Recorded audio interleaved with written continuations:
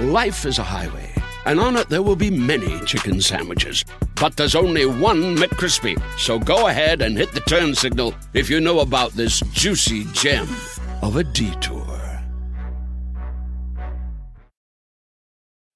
When you need mealtime inspiration, it's worth shopping Kroger, where you'll find over 30,000 mouth-watering choices that excite your inner foodie. And no matter what tasty choice you make, you'll enjoy our everyday low prices, plus extra ways to save, like digital coupons worth over $600 each week. You can also save up to $1 off per gallon at the pump with fuel points. More savings and more inspiring flavors make shopping Kroger worth it every time. Kroger, fresh for everyone. Fuel restrictions apply.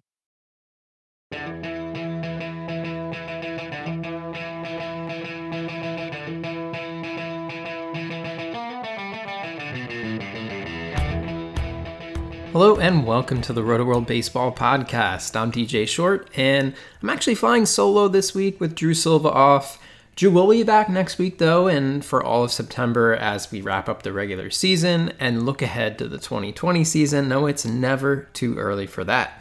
We have some fun stuff planned for this, but for this week, I'm going to go over some weekend streaming pitcher options before digging into our mailbag.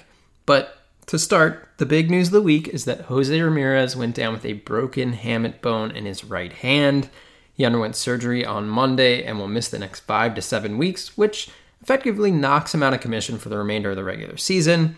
Ramirez could return if the Indians make a postseason run, but as far as fantasy owners go, he can be dropped.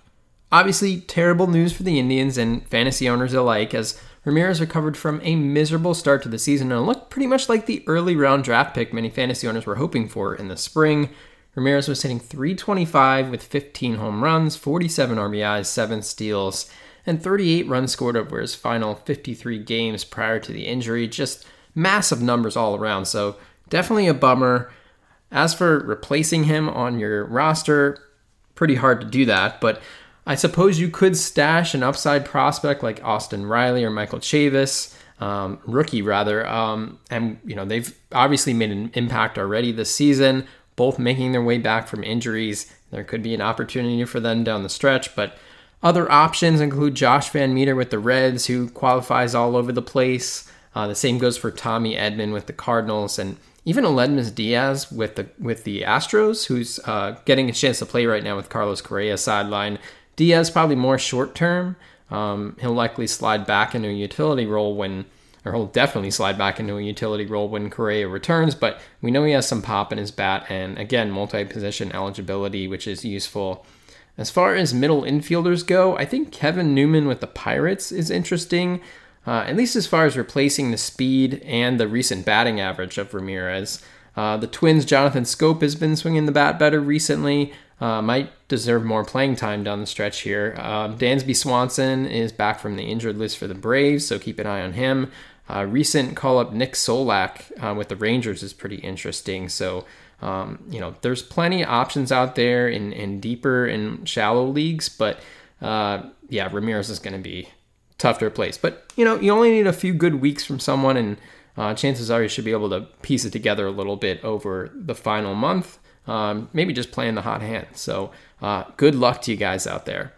As for weekend streaming options, I put a bunch of them in Waiver Wired on Thursday, my weekly column. That should be a regular thing over the final month. Go to rotoworld.com to check it out. But in case you missed it, I'll go over them here as well.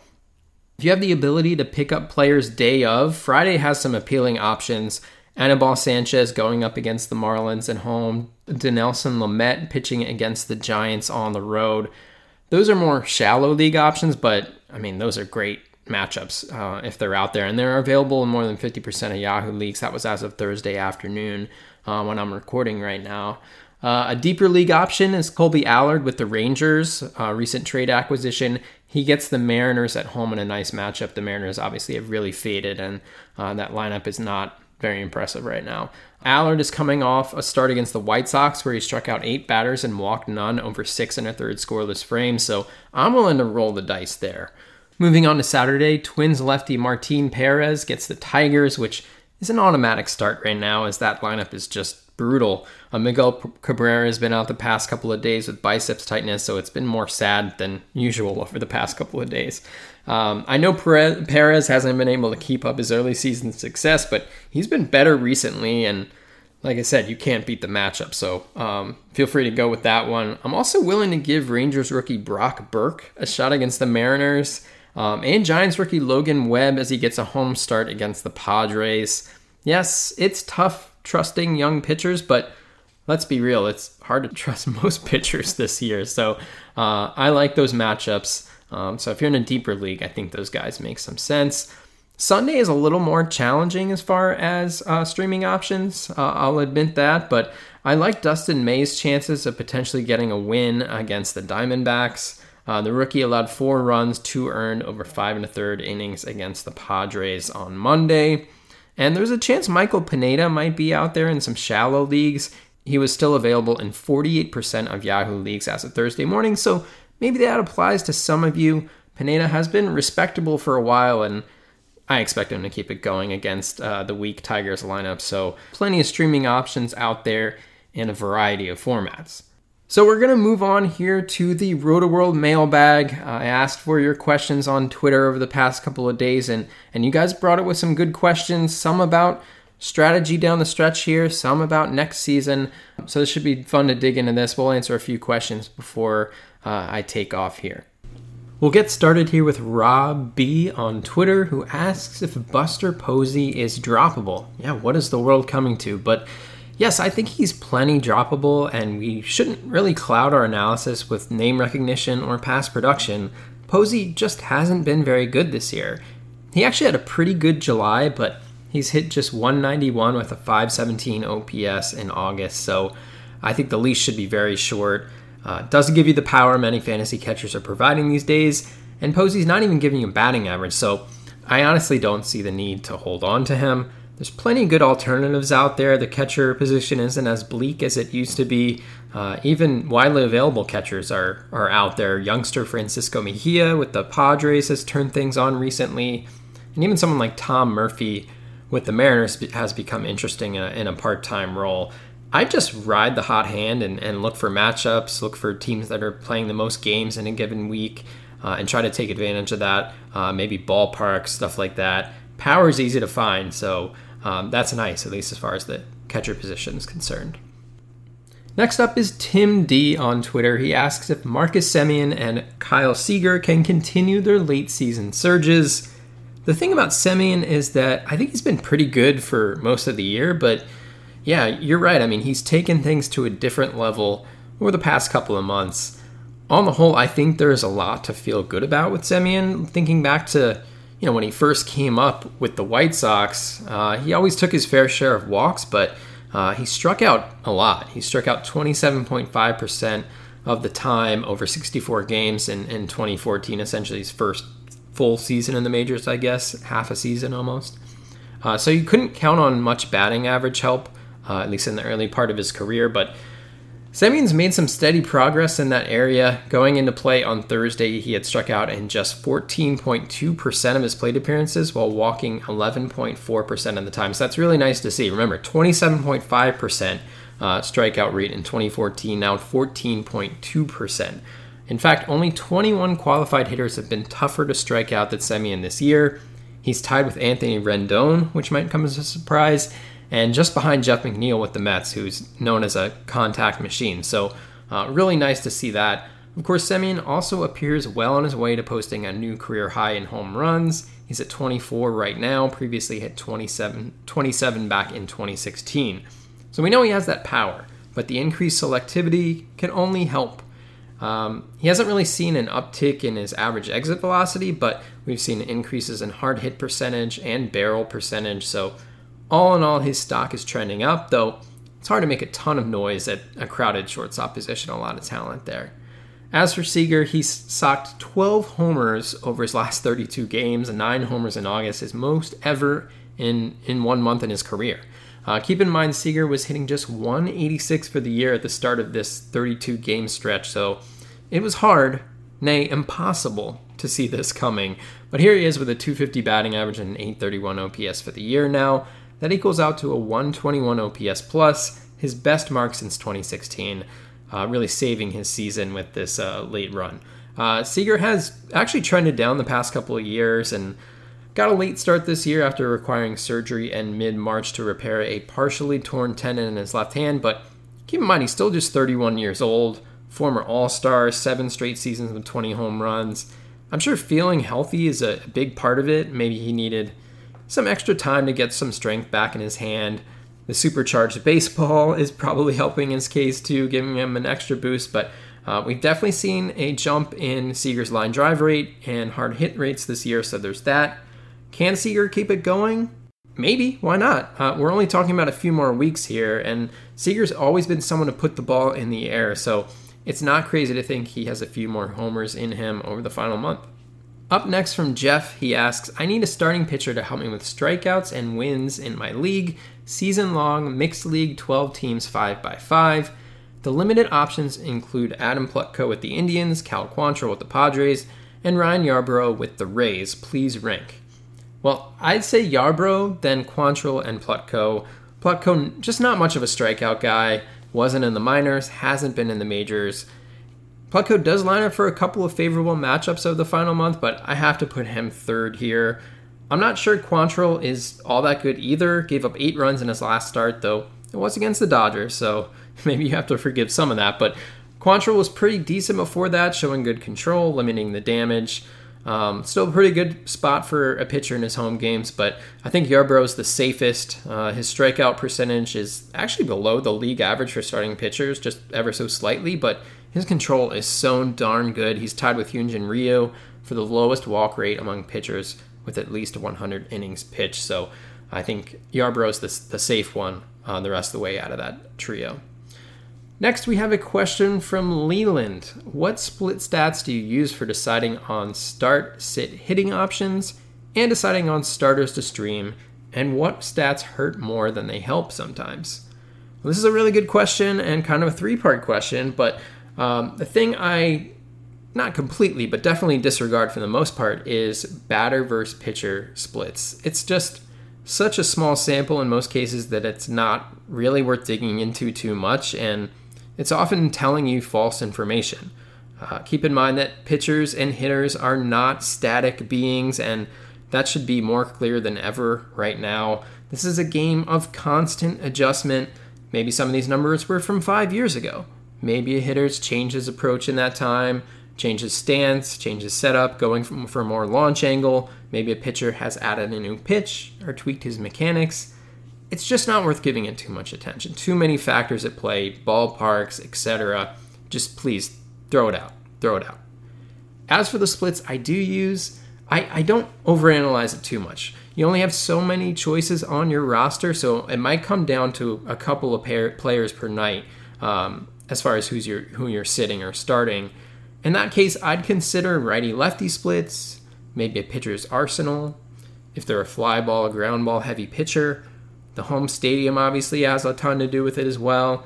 Maybe even the defense or an opposing catcher or pitcher if they allow a lot of stolen bases on their watch. So, a variety of factors, but nothing too crazy on an average night. As for starters to stream, again, nothing too crazy, especially at this time of year. You want to just look for great matchups. Bad offenses, ballparks, maybe a lefty or righty heavy lineup, and if that plays at the pitcher's advantage. Maybe even the quality of the opposing pitcher and whether that impacts the chances of my pitcher getting a win. Wins are part of the game. That's a category we play with, so you have to look for that too. Lots of ways to go about it. Moving on to a question from Don. How would you rank Mitch Keller, Dylan Cease, Nate Pearson, Michael Kopech, and Sixto Sanchez in a dynasty league? Whew. All promising prospect pitchers. And this isn't easy, especially with Kopech coming back from Tommy John surgery, but I'm going to roll with Nate Pearson first, Blue Jays prospect. He's just been amazing between 3 different levels in the Blue Jays minor league system this year, making it all the way up to AAA. 2.05 ERA with 114 strikeouts and just 24 walks in 96 2/3 innings. Just dominating stuff, and he'll be knocking on the door soon enough. It gets tougher from this point forward, but what the heck, I'll take Kopech next. I think he just has sky the limit upside, and I expect him to come back strong. Tommy John surgery doesn't scare me off too much. followed by Dylan Cease, Mitch Keller, and Sixto Sanchez. Again, all promising pitchers though, so not a slight for Sanchez to rank last on this list. And I should mention Keller, what a crazy start he had Wednesday night, but I still think someone with a promising future. Next up, a question from C. Bowman on Twitter. My trade deadline is approaching. Cody Bellinger seems to have hit a wall. Would you shop him or hold and hope he turns it around? First thing I have to say is, man, tough crowd. Bellinger is hitting .222 this month, so there's that, but he's still been plenty productive. He's posted an .876 OPS with 8 homers, 20 RBIs, and 18 runs scored in 25 games. Also stolen a couple of bases. That's a 100 RBI, 100 runs scored pace over full season with 50-plus homers, so I think he's mostly fine. I guess it depends on the composition of your roster, C. Bowman, but I think you could ask for nearly anything in return on Bellinger. He's that good, and I expect him to continue being good as he makes that last-minute MVP award push. I guess the only thing to watch is if Bellinger gets some days off after the Dodgers clinch. They obviously can afford to give him some rest with such a big lead in general. We'll wrap things up here with a question from Steve, who says, I've clinched a playoff spot, but my starting pitching is concerning. Any under-the-radar guys I should look at possibly swiping off the waiver wire? Well, under-the-radar is a relative term depending on the depth of your format, but I put 2 pitchers in waiver wired on Thursday who I think are interesting. Mike Montgomery, who lines up for starts against the Tigers and the White Sox in the coming days. Juicy matchups, to say the least. The Southpaw has a 3.98 ERA with good peripheral since coming over to the Royals from the Cubs, so he's been useful for the most part. A couple of duds in there, but again, with these matchups, I think you want to take advantage of that. Pablo Lopez with the Marlins, not getting a ton of attention, but he's back after missing a couple of months with a shoulder issue. Gave up 4 runs in 5 innings in his return Monday against the Reds, but 3 of those runs came on 1 swing of the bat. The velocity was good, though, and he only walked 1 batter, so I think his return was more encouraging than not. He gets the Nationals this weekend, so maybe I'd skip that, but I think after that, he's someone I would potentially want on my side the rest of the way. Lopez showed some potential as a mixed league option prior to the injury. It was pretty interesting, and I think fantasy owners should give him a try next week against the Royals. Again, another nice matchup there. Johnny Cueto is coming back from the injured list. I think he's kind of a wait-and-see guy. I'm not sure how much the Giants are going to push him, but of course with his track record, again, another pitcher coming back from Tommy John surgery, Cueto I think is worth keeping an eye on just because of the past production. So that does it for this week's mailbag segment. Thanks so much for participating, and good luck if you're in your fantasy playoffs. If you like what you're hearing with this show, make sure to subscribe wherever you get your podcasts. You can find us on Apple Podcasts, Stitcher, Spotify, etc. Also consider rating and reviewing the show. That really helps us out as we attempt to spread the word about the show. Again, Drew will be back next week. We're going to start going over pitcher and hitter rankings for 2020, surprises and disappointments from the 2019 season, and even an early round 2020 mock draft over the final month. So stay tuned for all that. Should be a lot of fun. As always, you can track me down on Twitter at DJ Short, and I'll see you next time. This summer, click into cordless power with Memorial Day savings at the Home Depot. Tackle more than half an acre of grass with the convenience and gas-like power of the Ryobi 40-volt battery-powered mower. And keep your flower beds fresh with the 40-volt cordless string trimmer. Then clear debris with the 40-volt jet fan leaf blower. Click into Memorial Day savings happening now at your cordless power source, the Home Depot. How doers get more done. Life is a highway, and on it there will be many chicken sandwiches. But there's only one McCrispy. So go ahead and hit the turn signal if you know about this juicy gem of a detour.